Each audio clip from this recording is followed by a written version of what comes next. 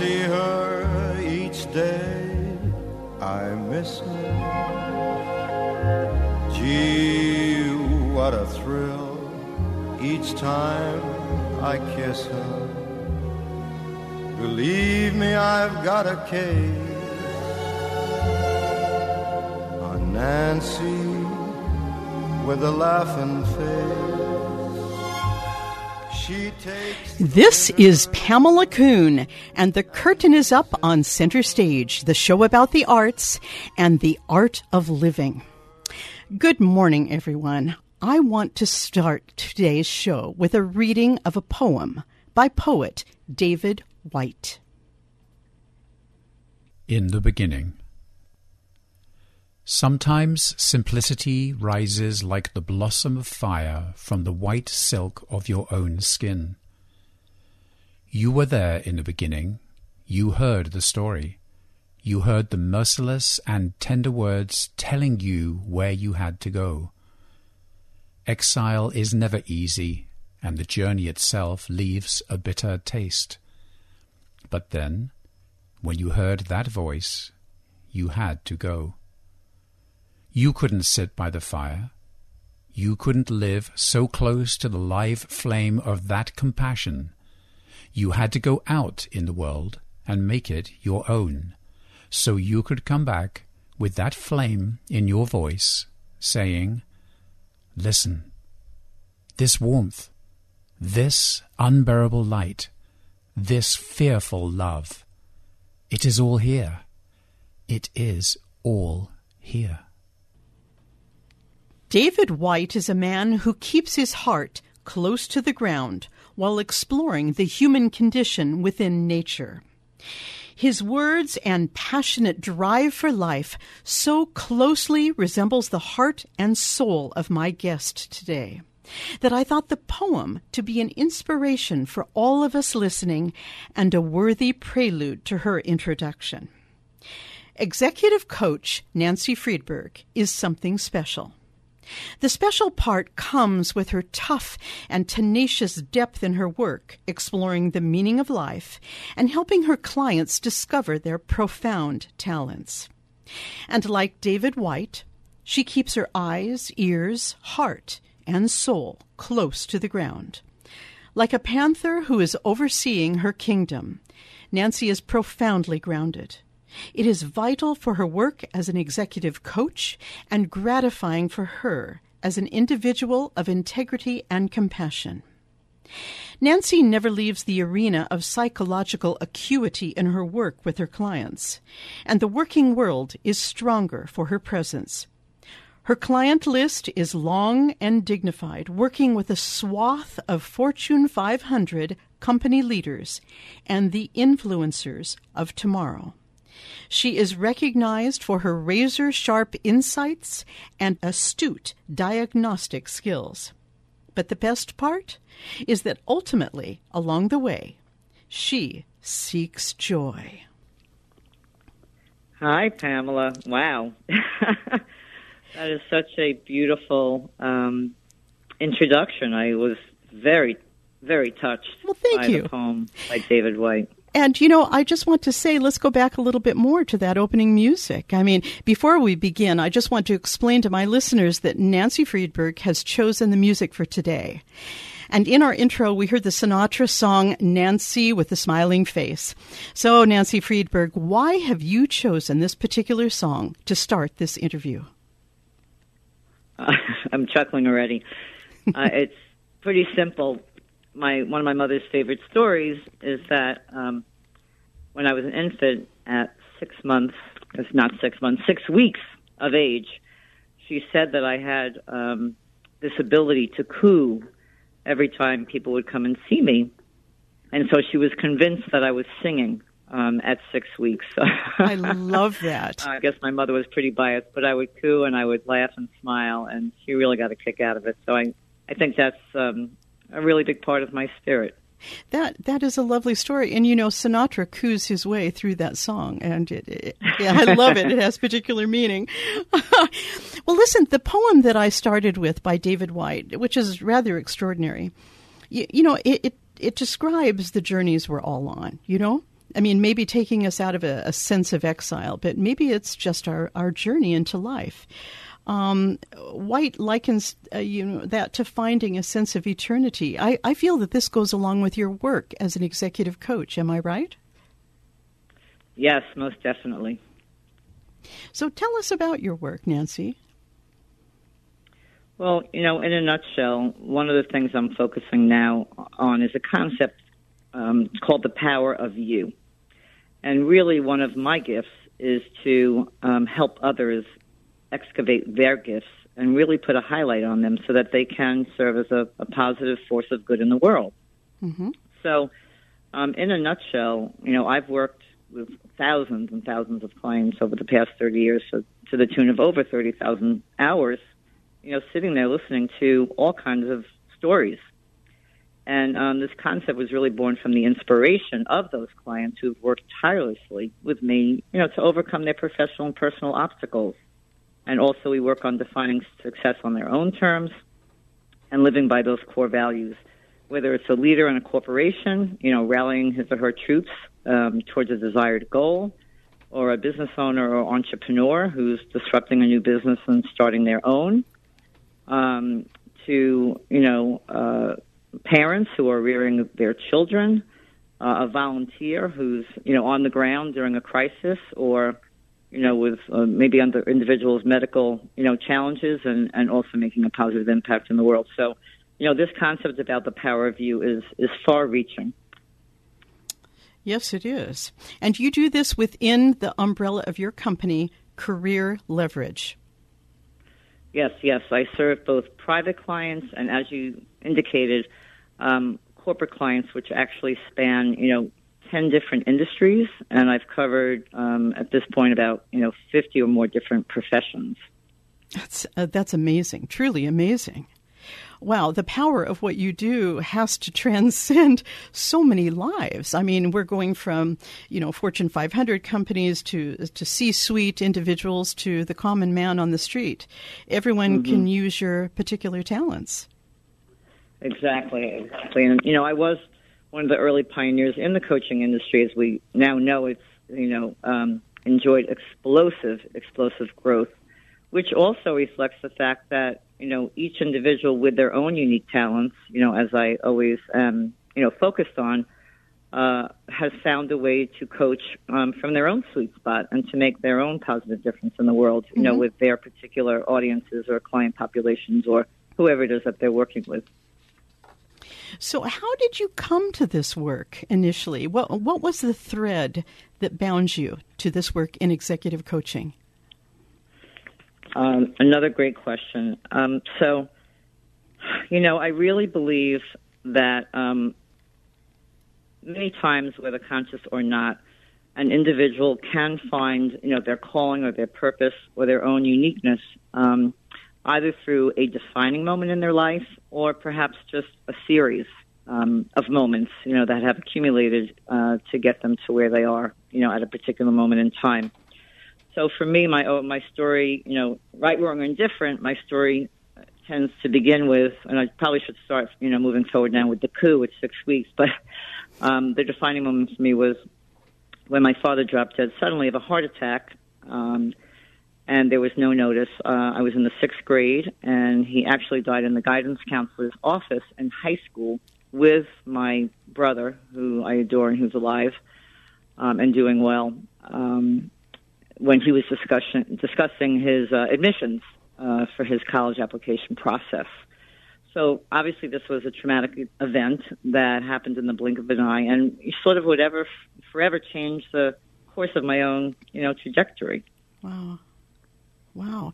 Did you find you wanted to become a seeker at that point to really, they were talking about your brother's journey into life. Did you want to move forward then with helping other people in the same way? It's a great question, Pam, and it's going to be some of the point, this is going to be the focal point of what I discussed today. But I did find as a result of that, trauma, I guess the gifts that were already innately inside of me came forth and came to light, as I sort of fiercely worked to, overcome the trauma, the grief, to be resilient, to be determined, and, to get up and go to school every day, quite frankly. Wow. So at a very young age, I joined support groups, and I was sort of a leader of those groups. I worked with inspiring other kids, and this became like the fuel for me to sort of move forward in my own life. But at the same time, I talk about, suffering from the imposter syndrome, because I remember falling asleep in class often. And I do remember struggling with school. I mean, I did manage to graduate, with a good GPA, and I'll tell that story in a minute. But school was not really the ripest playground for me. I actually found that my best gifts came to light in camp. And, in camp I was a leader. I was captain of color war. My team won. I had to create certain events. And, I was only 15, and I had 80 kids under me. And my competitive spirit, my creativity, my inspiration, my ability to bring out the best in the other campers, really came to light. And oddly enough, my claim to fame is I won all-around camper 3 years in a row. And that's pretty amazing for a kid, whose father had just dropped dead 3 years, prior. Absolutely. Absolutely. And is this an element that drove you into studying psychology? I mean, you have a Master of Arts in Industrial Psychology from Columbia. You're a certified Marshall Goldsmith stakeholder-centered coach and a certified Now What facilitator. I mean, this pedigree is very impressive, Nancy. Well, thanks. I'd like to tell just sort of a quick story about, my belief in, and it's been my own journey. Anything that I coach, I actually have lived. And I feel, my belief is the best way to be a successful and effective coach is to also have the ability to be very empathic, compassionate, and to really be able to put yourself in, in your client's shoes. And, if I'm going to be challenging my clients to get out of their comfort zone, surely that is something I have lived my entire life. I do believe in creating silver linings out of every setback, up to and including, really serious crises in your life. So I'm all about that. So anyway, I wanted to discuss today in terms of my own journey and how I got to, what I do, the 3 culprits that I feel really block people from owning, their own uniqueness. And again, I call the power of you, your own uniqueness. And, beautiful. And again, in the thousands of clients that I've coached over the years, I'm in helping them find, their sweet spot. And, this can go from a very young millennial that I'm coaching that's just entering the work world out of college, through, individuals in their 30s and 40s that are really making their mark in the world and starting to make serious imprints in their career, up to and including pre-retirees who are going to be questioning the meaning of life and the thought of becoming obsolete and, what will they do with themselves, should they ever retire, and how will they be able to still be relevant. So the 3 culprits I've identified are, 1, the famous imposter syndrome; 2, a very narrowly skewed definition of intelligence; and 3, the culprit of social comparison. Ah, yes. I get it. Do those ring a bell? Well, tell us more about this imposter syndrome. This really intrigues me. Okay. So I'm going to tell my story in the hopes that this will, trigger something for someone else. But absolutely. In my teens, way into my early 30s, and of course I'm sure at other moments throughout my life, but basically from my early teens to my early 30s, I realized that I suffered from the imposter syndrome. And basically what that is it's a syndrome that leads you to believe that your successes in life are based on luck rather than your own skill or achievement. And this syndrome can be triggered by, as I said before, by a key defining moment in your life story, or an accumulated series of moments. And, it's interesting, Pamela, I didn't even realize this. I recently did some research, but an estimated 70% of people will experience this sort of imposter syndrome of feelings at some point in their lives. So it's really important to, be on top of that, or at least aware of it. So what I want to focus, the listener's attention on is, what can you do to stop feeding this counterproductive syndrome, as opposed to why you may suffer from it? I mean, that's sort of a deeper conversation. But in my own personal story, after my father's death, I mentioned that it was difficult for me, to study or do my work, and I'd somehow pull out, pretty good grades, but it was very clear to me that my friends were clearly getting, straight A's while I wasn't. And, we all live with these particular limiting beliefs, whether we realize it or not. And those beliefs create assumptions and then actually stop us, get in our tracks from taking certain actions. Mm-hmm. So I had this, notion, and then fast forward to 11th grade, I finally had the real evidence to prove it, because I sat for my one and only SAT exam. I don't even remember back in the day, how I got there, how I took it. Today, parents, as we know, there's been scandals with the prepping and the tutoring of helping, young individuals get, very high test scores so that they could get into the very best of, Ivy League colleges, and that, has all come to a demise. But I decided at that moment that my friends, in fact, were smarter than me based on their higher SAT scores. Mm. And, this led to the assumption that, I was not good enough. I was not smart enough. Another syndrome that many of us suffer from, the not enough syndrome. So what I decided to do was I spoke to my guidance counselor, the same guidance counselor that was, counseling my brother. And I said, you know what, I don't want to stay in school. I don't want to stay here. I'm sure I really wanted to run away from the high school. I said, I don't want to graduate the traditional way. What can I do? And she said, you could actually accelerate and skip 11th grade and start college early. Wow. So I doubled up on English, and off I went. And this imposter syndrome, plagued me for a while. And this was what was interesting, and it happens in many people's careers. Many people's careers happen by accident, and some happen in a more calculated way, right? Right. So against my better judgment, I signed up to be a business major. Again, the influence of parents or peers or society telling me, well, what will you do with a psychology major? There's nothing you can do with that when you graduate.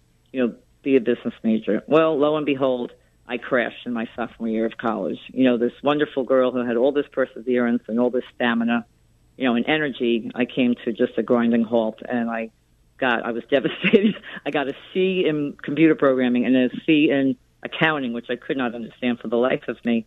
And that was that. I really had to work myself out of that hole, and so I decided to transfer to another college, George Washington University, in my junior year.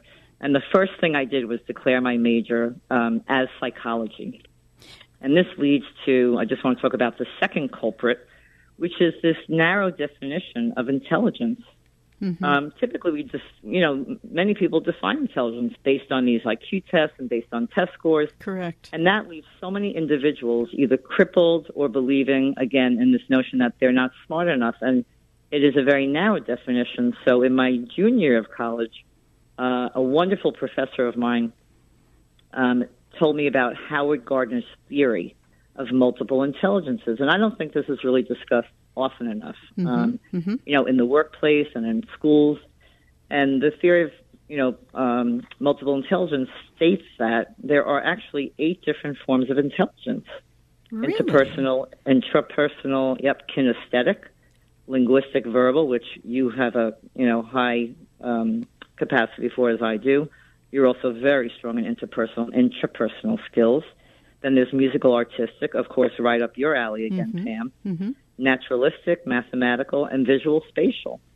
So everybody has their own, I believe, special form of intelligence. And it's, the degree to which you exploit that intelligence, pursue it, nurture it, and really claim it as your unique, defining power. And then use that again as a force of good in the world. And not to underestimate these very gifts that come naturally, exactly, to you. So I just can't speak strongly enough about this. So it strikes me, but Nancy, it strikes me right there that so many of us are out, at sea without a life jacket. I mean, some of us don't have mentors to help us see these things. And this is where you really come into it, as a life force, as an executive coach to help people find their way. Right, and also, I really believe in paying it forward. So I do mentor a lot of people. In addition to coaching people, I mentor people like on the side, just because I love it. And everything in life is, I believe, is a really a circle of energy. So I learned something from my mishaps. I create some silver lining from a setback. Then I have found many mentors in my life. I have always sought out individuals that, were ahead of me, and I'll talk about that in social comparison. But, I think it's really important once you get a handle on something to pay it forward, and then you can go and mentor others, because I had many mentors that, helped me along the way. And today I still, work with new mentors who have something that I don't have, that I can continue to grow from. Brilliant. Absolutely brilliant. What happened was once I got a handle on this multiple intelligence theory, what led me to my career was to get my master's in industrial organizational psychology right out of college. So I proved all those people wrong. I majored in psych, and I did do something with it, which was to go to graduate school. And this would form the early foundation for my career in human resource management, talent development, and coaching. And since then, you've been on Oprah Winfrey, you've been on CNBC, and now you're on Center Stage with Pamela Kuhn. We're thrilled. I know. It'd probably be my most favorite interview of all the interviews ever. Oh, please. Mm-hmm. Thank you. I've got to get back to this imposter thing. So many of us suffer from this from day one, and we don't recognize it. And I know from my standpoint, so many artists, they do audition after audition. And sometimes they get the job. And the first thing they say is, oh, I was lucky, or I don't really deserve it. Many say they couldn't see through that I didn't actually have the stuff. So I would imagine that so many of the executives that you work with, it's all relative, isn't it? So some will feel that they really were just lucky to get that bump up in the job transition or the promotion. And this carries issues into their work. Yeah, that's very well said, Pamela. And I was thinking about your music career as an example, and creative artists who are constantly faced with the potential rejection, after an audition and not, getting the role. Mm-hmm. And how damaging that can be to one's sense of their own unique power or style, as an actor. And it's very true, even in corporate America. And I'm going to talk about now the social comparison culprit. I always tell my clients, to compare is to despair, because we very often, unfortunately, define our success based on a comparison to other people that we hold out as maybe more powerful than us, more successful than us, or like you said, having the right stuff where we don't. And that is a killer. That is poison. And so one of my favorite sayings is, to compare is to despair. And, just very simply, in 1954, Leon Festinger actually came up with the social comparison theory. And, every day now we're being bombarded with so much, information on social media and millions of followers and likes and, Instagram and, the list goes on and on and on. And, just like in the corporate world, which has everything to do with social media as well, even politics, right, has taken advantage of, social media. It's, we're being bombarded with an influx of information, endless information, that gives us this false measuring stick of whether or not we're successful. And to your point, I've worked with, hundreds of executives. Maybe I was brought in to coach them because they were passed over for promotion. However, there still was recognition that this person had other good stuff that just needed to be developed and tapped into. But some of those executives might have left the company because they did feel passed over. And unfortunately, their talent was not developed or nurtured in a way that was useful for the organization. And unfortunately, a lot of times in corporations, it's not necessarily about your talent or what you know, but it's about who you know and how you sort of leverage your alliances and Correct. The politics of the organization. So those individuals who are very smart at, adept at interpersonal skills or intrapersonal skills, or just being very competitive or knowing how to toot their horn to get ahead, will get ahead despite the fact that others underneath them may actually be more capable or even, more talented. But these people figured out how to lead in a particular way that fit in with that culture. So this social comparison, culprit happens every day, where people really need to be careful to define success on their own terms, Absolutely. even if it's within a corporation. And And we don't want any wounded people walking around not fulfilling, their own uniqueness, as you call it. Nancy, you've written much about seeking the truth. I've got a wonderful quote from you here. Nothing will ever go away until it teaches us what we need to know. And I think you've taught us today so well, and I am so appreciative for this, for you. Thank you. And I just need to ask one quick question as we wrap up here. Is there one word or phrase, either yours or attributed to another, which sums you up? I think it's that I'll give you 30 seconds. I think it's that quote that I sent you, which I actually have not memorized. I don't know if you had it, but it's basically, when you look at a thing dead in the eye, acknowledge that it exists, call it exactly what it is, and decide what role it will play in your life, then, my friend, you have taken the first step towards your freedom. I have found, that as I have dug deeper my whole life, and I love it, and as I've helped my clients dig deeper, to figure out what their gifts are and how to leverage them in the world, it really takes, sometimes the peeling of an onion. That's right, and you have. And there's often a lot of tears involved in that, and I don't care if you're a man who's not crying, you could still be suffering inside, because that's typically women cry, maybe men than more, women may cry more than men, but men could be suffering in silence just the same. So it's really about sort of looking at things head on. We got it. And tackling it and sort of feeling the fear and doing it anyway, or seeing it anyway. Well, thank you, Nancy Friedberg from CareerLeverage.com. Everyone, I hope you're listening to the show and you will check her out, especially if you are facing a transition in your life. Nancy Friedberg, thank you so much for being my guest today on Center Stage. It has been a delight. And thank you so much, Pam. I hope that my story helped touch some others, and they'll find new ways to explore possibilities. Of course it has. And in the meantime, this is Pamela Kuhn, and the curtain is now down on Center Stage.